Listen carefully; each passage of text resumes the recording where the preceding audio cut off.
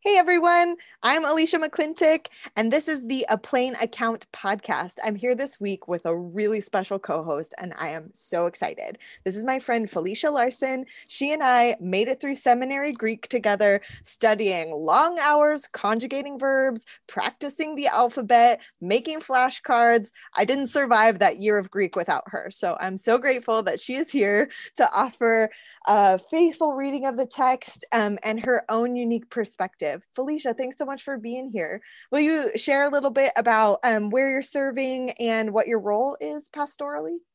Absolutely. Thank you so much, Alicia. I'm so glad to be here. Well, yes, so I am the pastor of spiritual formation at Awakening Church here in San Jose, California. And a lot of what I do, especially in this season, is truly just helping people care for their souls. I mean, there's just so much of that needs to be done in this season. And people who are returning to faith because, they're just feeling that tug from the Lord. And so a lot of those sorts of conversations. A big part of what I do, though, is our protege experience, helping young leaders to just identify where God has blessed them and called them, whether it's within ministry or in the marketplace. So, yeah. And this is one of the reasons I'm so excited that you're here to read this parable with us, because I just feel like your life demonstrates this idea of stewardship and faithfulness with the resources that God has given us. And so we're going to read a parable from Matthew that has traditionally been interpreted that way. I also think we'll spend some time questioning some of the systems embedded in the parable, but ultimately I think it will be a word to us about faithfulness, about stewardship, about waiting for the kingdom of God in its fullness. So I'm going to read from Matthew chapter 25. We've got verses 14 through 30 this week from the lectionary, and I have the NIV today. Again, the kingdom of heaven will be like a man going on a journey who called his servants and entrusted his property to them. To one he gave 5 talents of money, to another 2 talents, and to another 1 talent, each according to his ability. Then he went on his journey. The man who had received the 5 talents went at once and put his money to work and gained 5 more. So also the one with the 2 talents gained 2 more. But the man who had received the 1 talent went off, dug a hole in the ground, and hid his master's money. After a long time, the master of those servants returned and settled accounts with them. The man who had received the 5 talents brought the other 5. Master, he said, you entrusted me with 5 talents. See, I have gained 5 more. His master replied, well done, good and faithful servant. You have been faithful with a few things. I will put you in charge of many things. Come and share your master's happiness.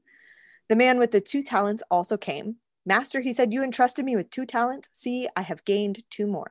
His master replied, well done, good and faithful servant. You have been faithful with a few things. I will put you in charge of many things. Come and share your master's happiness. Then the man who had received the 1 talent came. Master, he said, I knew that you are a hard man, harvesting where you have not sown and gathering where you have not scattered seed. So I was afraid and went out and hid your talent in the ground. See, here is what belongs to you. His master replied, you wicked, lazy servant. So you knew that I harvest where I have not sown and gather where I have not scattered seed? Well, then you should have put my money on deposit with the bankers so that when I returned, I would have received it back with interest. Take the talent from him. Give it to the one who has the 10. For everyone who has will be given more, and he will have an abundance. Whoever does not have, even what he has will be taken from him. And throw that worthless servant outside into the darkness, where there will be weeping and gnashing of teeth. This is the word of the Lord. Thanks be Thanks to be God. to God. Oh my goodness. Okay. So this parable is familiar. I know that as a church kid, I've heard this several times, especially during like Yeah. stewardship season or the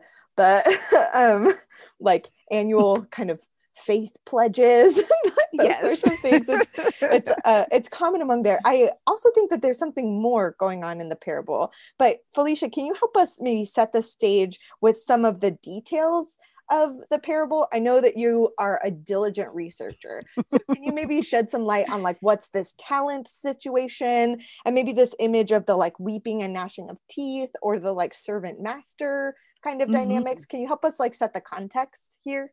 Yeah. So speaking of the talent, I went and looked it up. I was like, okay, I want to check out what are the weights and measures of this thing. And so one of the first things I learned was that it's equivalent to 3,000 shekels actually. And though, but whether or not it was silver or copper or gold, it would have a variance in weight. So between 58 and 80 pounds. And so as I was looking at that, I was thinking to myself, okay, so let's just take the middle of the road, 75 pounds. That's a lot of money to be walking around with and then to dig a hole to bury it.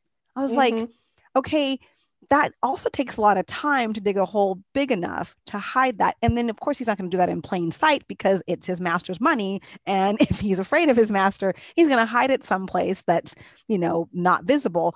But I just thought the walk, the weight of the money, and the hole to dig, I'm like, in all the time he took to do that, he could have strategized another way to invest that money. So sure. Just one of my early thoughts on that. I was like, really? It maybe took him as much effort to hide the money as it did maybe some of the others to invest it in something. Exactly. I don't really know. Yes. I'm a preacher, not an economist, so yes. Or an investment banker or anything like that. But it does seem it took like a lot of effort for him to get there. And that's a lot of money. That's not exactly pocket change. So you're just like walking around with. But I also think that his decision to not do anything is itself a decision that took a significant amount of effort. Like, not to decide is to decide, or like to be neutral. Like, I'll just keep it safe and give it back. Like, is itself a decision. There isn't a way to be neutral, I guess, in this kingdom reality, which is one of the things that I'm wrestling with in terms of this parable. And I mean, I think we're seeing the consequences of that now as we think about, what does it mean to follow Jesus? What does it mean to wait faithfully for the reign of God to come in its fullness? And I think we're seeing from the words of Jesus and from the actions of Jesus, there isn't a way to be neutral or to just sort of like idle. Exactly. I spent a little bit in my early teen years trying to drive a stick shift. Like, you can't, like, there isn't room for you to just like be waiting around in neutral when we're talking about participation in the kingdom of God or in the reign of God. Like, and to make that decision to sort of stay idle is itself like drawing back from the work that God has given you to do.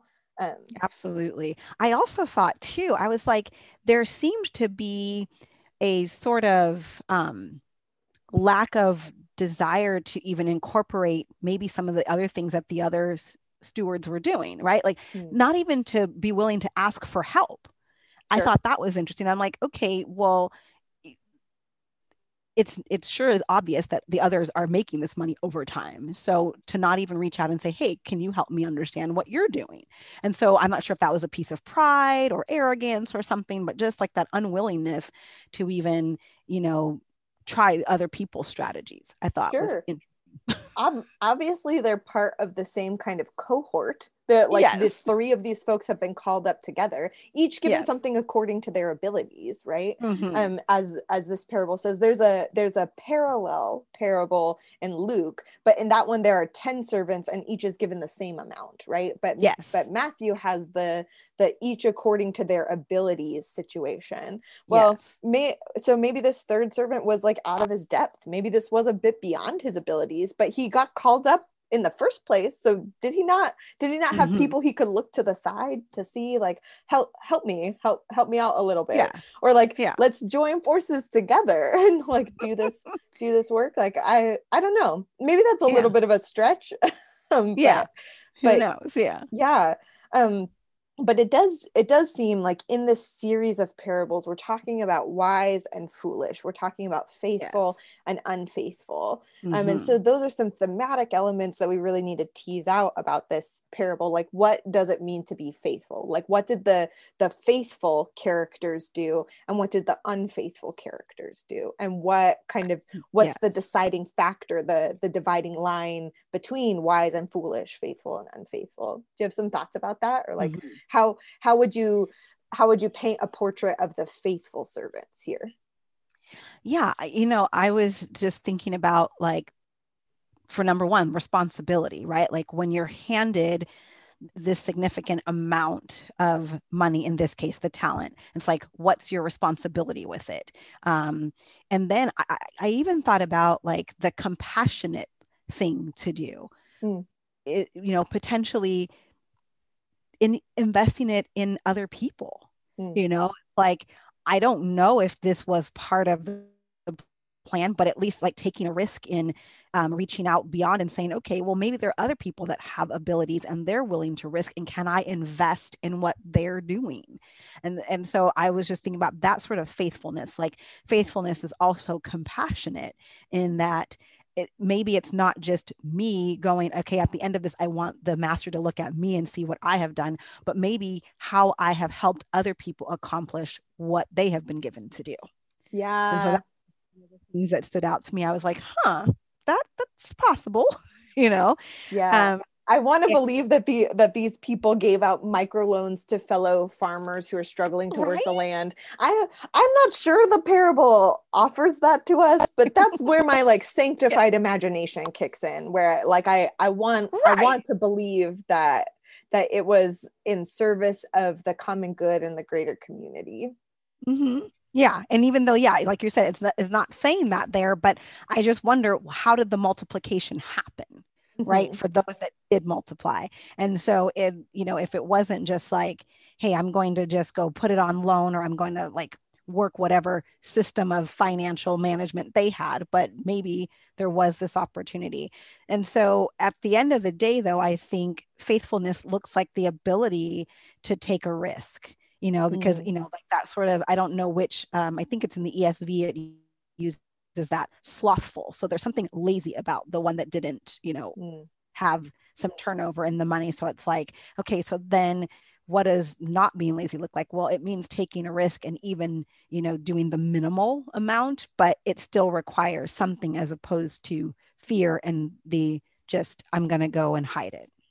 Right. Okay. And then we remember that we always use the whole narrative arc of scripture to interpret scripture. And Jesus has been telling us over and over, telling the disciples over and over what faithfulness looks like. It looks like Mhm. service to the least and the last and the lowly. And Yes. that's the parable that comes next in this discourse, is the separation of the sheep and the goats, where Mm-hmm. we get to this moment of judgment, of justice, and the ones who are declared faithful are the ones who served the needy, clothed the naked, fed the hungry, gave water to the thirsty, all of these sorts of things that Jesus had modeled all along. And so Yes. I think that then matters when we think about what does it mean to be faithful. Our interpretive key is always the person and the work of Jesus.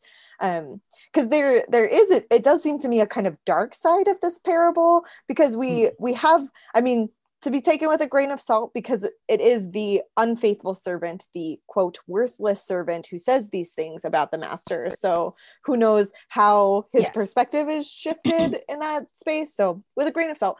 But if we take it at face value, this is a hard man, who Yes. gathers where he has not sown seed, where he is invested in turning his like very large sums of money into quite larger sums, where like the wealthy are getting wealthier, um, Mm. perhaps at the expense of the poor.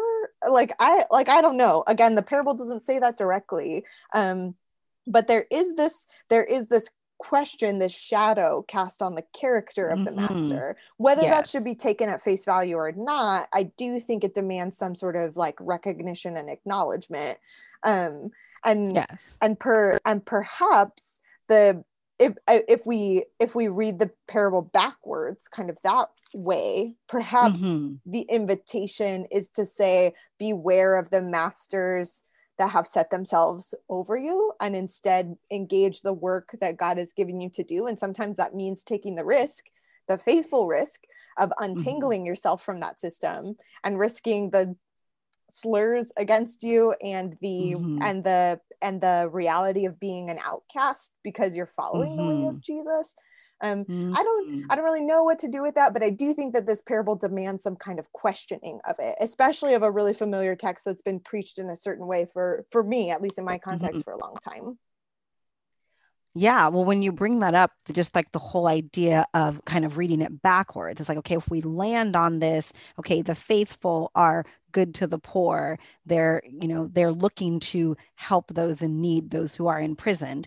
Well, then potentially someone who is greedy, who has access to everything, and the ability to throw this person out and separate them from, the good things that he has to offer. Mm. If we look at it in that under that scope, then it's like, okay, during this time that the people of God are waiting for the kingdom of God to be set up, they may have to interact with people who don't um, see people as worthwhile. Mm. And so if he decided, well, I'm not going to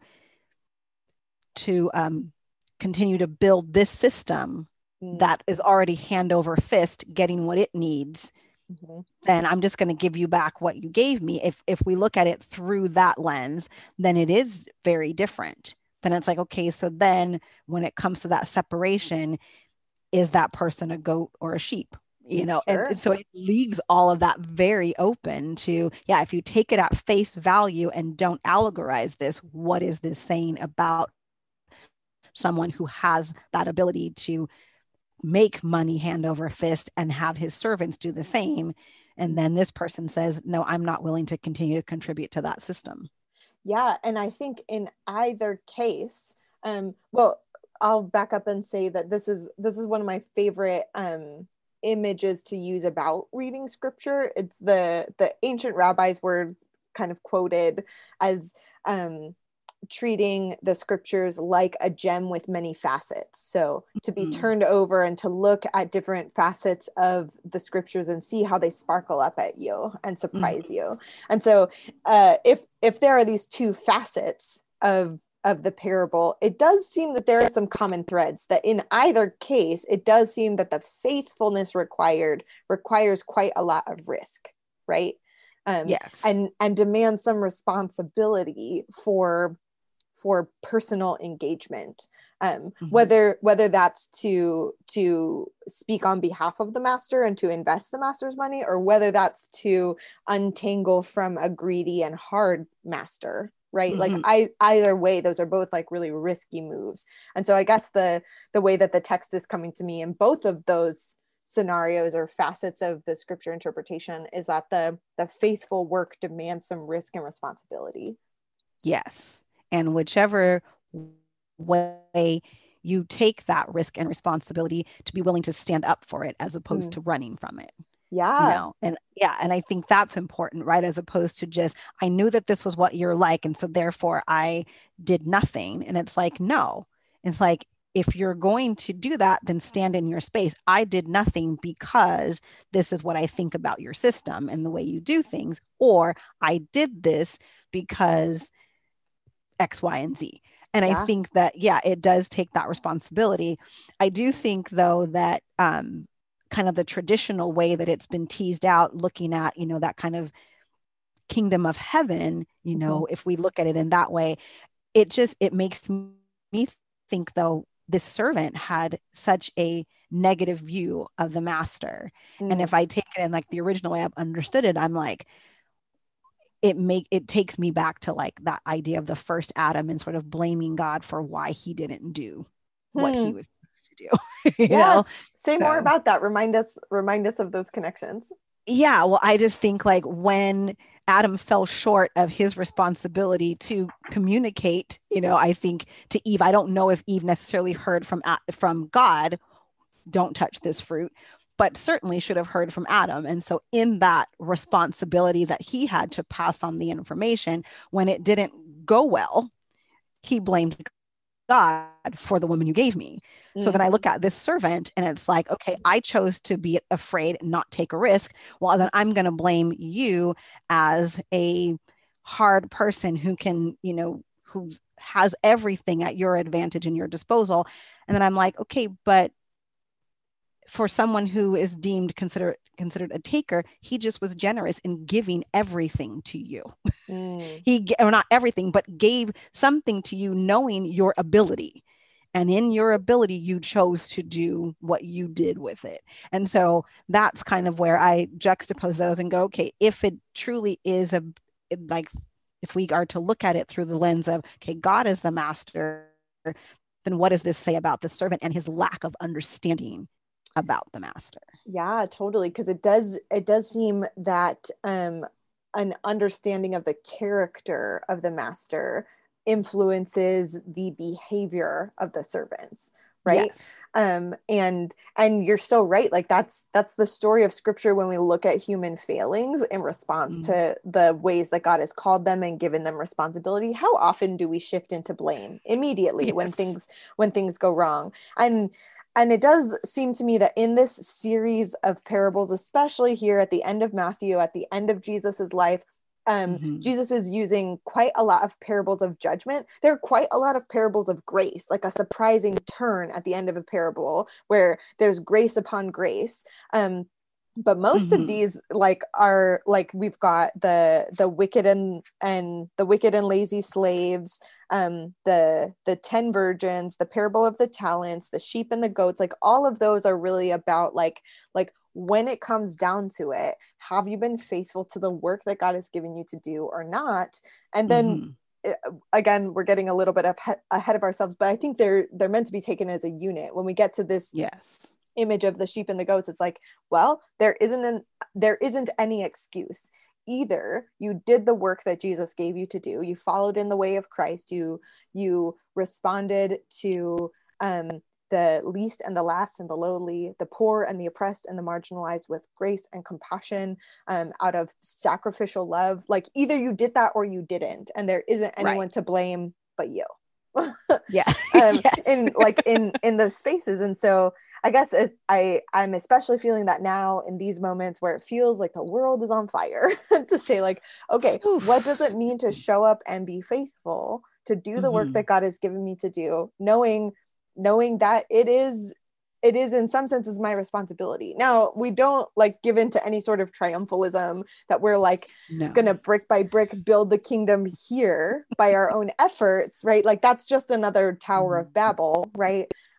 We know that we Yes, need God's absolutely. supernatural inbreaking, but we also know that we're empowered by the resurrection, right? That like the same power that conquered the Mm-hmm. grave lives in us and empowers us to live holy lives. And so as we seek to follow Jesus, we know that we can take those steps with faithfulness, right?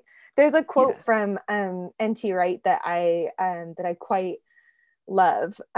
He says this is from his book Surprised by Hope. Once we get the resurrection straight, we can and must get mission straight. People who believe in the resurrection and God making a whole new world in which everything will be set right at last are unstoppably motivated to work for that new world in the present.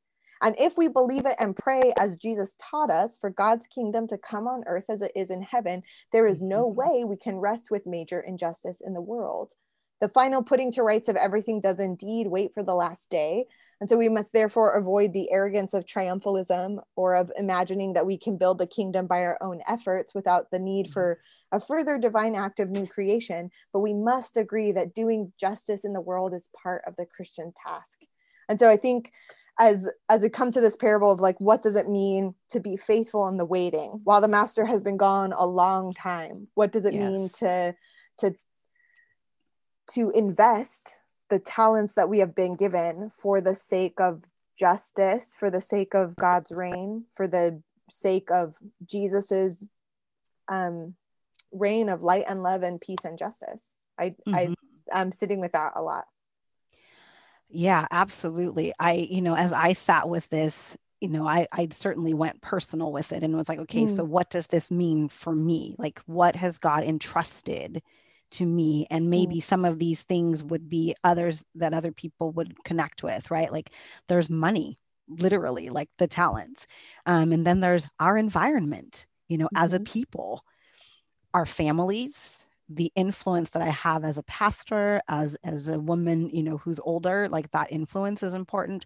We have our gifts and abilities, our mental faculties, our education, all of those things are part. Our bodies are a stewardship. How do we treat the temple of God, the time that we have, and our friendships. Like all of those things are entrusted to us.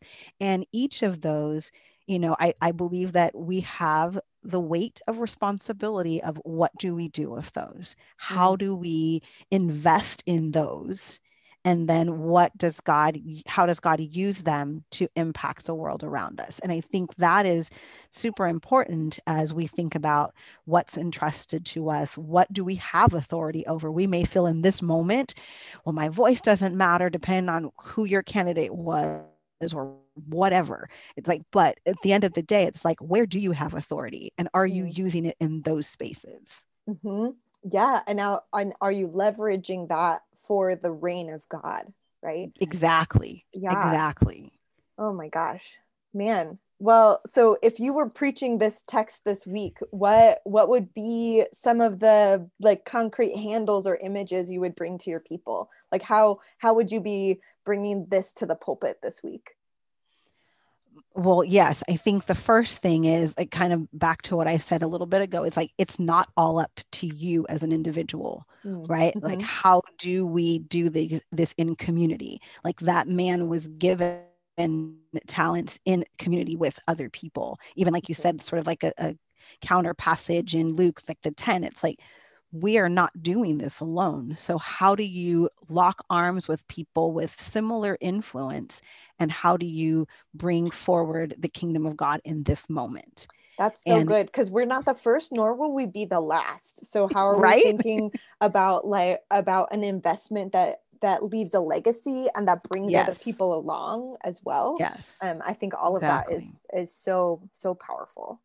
Mm-hmm. And I think also too, just like the compassion piece, it's like, for me, it's not about just the money, because I think we can focus on that. Well, if I had the money, I would do X, Y, and Z. And it's like, no, but if you can make a meal, you can offer that like in compassion like that. I've been in spaces lately where I have been so surprised by people's kindness. And so even that, like a kind word, a smile, like those are parts of God's reign here and now. It's like when people just are seen as God's creation and his image bearers, how do I in just everyday life offer a kind word? I feel like that's it too. Like we are entrusted with many things, but to be faithful, responsible, compassionate, and then courageous. And we can think it's out in there in the streets doing things. And yes, those are necessary and needed things. But then do you walk past someone with a scowl on your face when it costs you nothing to smile? Yeah. Oh my gosh. It's yeah, I think it's in these seasons, again, when it feels like the world is on fire, where I feel like the great responsibility of being a representative of Christ's light and love and peace and justice. And I think that's one of the things that's coming to me as I read the text this week is like the weight of the talent. I love that you pointed us to that. Like, that's like maybe 75 or 80 pounds. Like that's I don't think I would be able to take that backpacking. I think I've only done like a 50-pound pack before. That's a lot. That's like a lot to be carrying, Yes. And honestly, like as a vocational clergy person in this time of division and fear and anxiety, and man, 2020 has been a wilderness season. and I feel the weight of that responsibility. And so I think one of the ways the text is coming to me is to say, like, okay, yes, that's a thing. It's not in my head. I didn't make it up. Like, I'm not imagining this weight. That's real. And real. So then what am I going to do with that responsibility? Can I, how can I be faithful? How can I do the next right thing? I'm also, I think, really disturbed by this third servant who buries something in the ground or takes a position of, or tries to take a position of neutrality to say like, well, I'll just like hold on to it and keep it safe or keep it secure. And then I can give it back and everything will be fine. And I can wash my hands of the matter. That was like a deliberate allusion to Pilate and washing his hands of the Jesus situation. And I think, like, especially in seasons like this, always it is, but especially in seasons like this, there is no way to be neutral in the face of injustice, or there's no way to be neutral when the call of the kingdom is so clear. And so, yeah, I've been thinking quite a lot about that. That's maybe more confessional than it is like homiletically applicable. But I do think our people need to hear the ways that we as pastors, as faith leaders, as community leaders are bearing that burden. Absolutely. Well, and I love what you're saying, because I think maybe this is a moment of confession. Maybe it's not just about, okay, here's what you, about application, here's what you do. Maybe it is for us to say, you know, I don't know the way forward, and I would prefer to bury my influence and not step out and take a risk in this moment. But as I, you know, your leader, and I'm here, I'm responsible to you as my flock. Maybe that is part of it, is help me carry this burden. You know, how, that's part of the idea of the church, right? Like, we don't do anything in isolation. We do it in community. And so how do we as a family carry the burden that God has given us? So, like, in our individual churches, you know, spaces, what has God entrusted to us as a church? And so rather than taking it on as an individual, yes, there are certainly individual tasks that God has given each of us, but in the family, how do we as a church, what our specific entrustments are, what do we do with that? Totally. Yeah. I do think that this parable demands not just an individual reckoning, but a communal reckoning. Like, how is our community stewarding the things we have been entrusted with, right? And maybe that isn't funds. Maybe you don't have money in the bank, but maybe you have a building or a space to meet, or you have talented people who can offer something beautiful to the world. Like, I do think that our communities need to do some collective reflection and understanding to say, who are we as God's people? What has God entrusted us with? And how do we steward and shepherd that for the glory of God's reign? Amen. Man, this has been such a great conversation. Thank you so much for chiming in and bringing your expertise and your diligent talents to the table. Any parting words before we sign off? I am just so grateful for the invitation to get to be here. This was so fun to get a chance to look at a passage that like you said, I have heard many, many years, many, many times, and to get a chance to see it in a fresh way has been really great. So fun. Super. Oh my gosh, so good. And I hope that's been true for our listeners as well. I hope that this has enriched your study as you've tuned in and given us a few minutes of your time this week. We remind you to check out our website, aplainaccount.org. There are, as always, stellar contributors for commentaries there. Follow us on all the social media. Check in on the discussion page on Facebook and see how some other folks are preparing to preach this passage. As always, we send you out with grace and peace to preach boldly and to love your people well. We'll see you next week.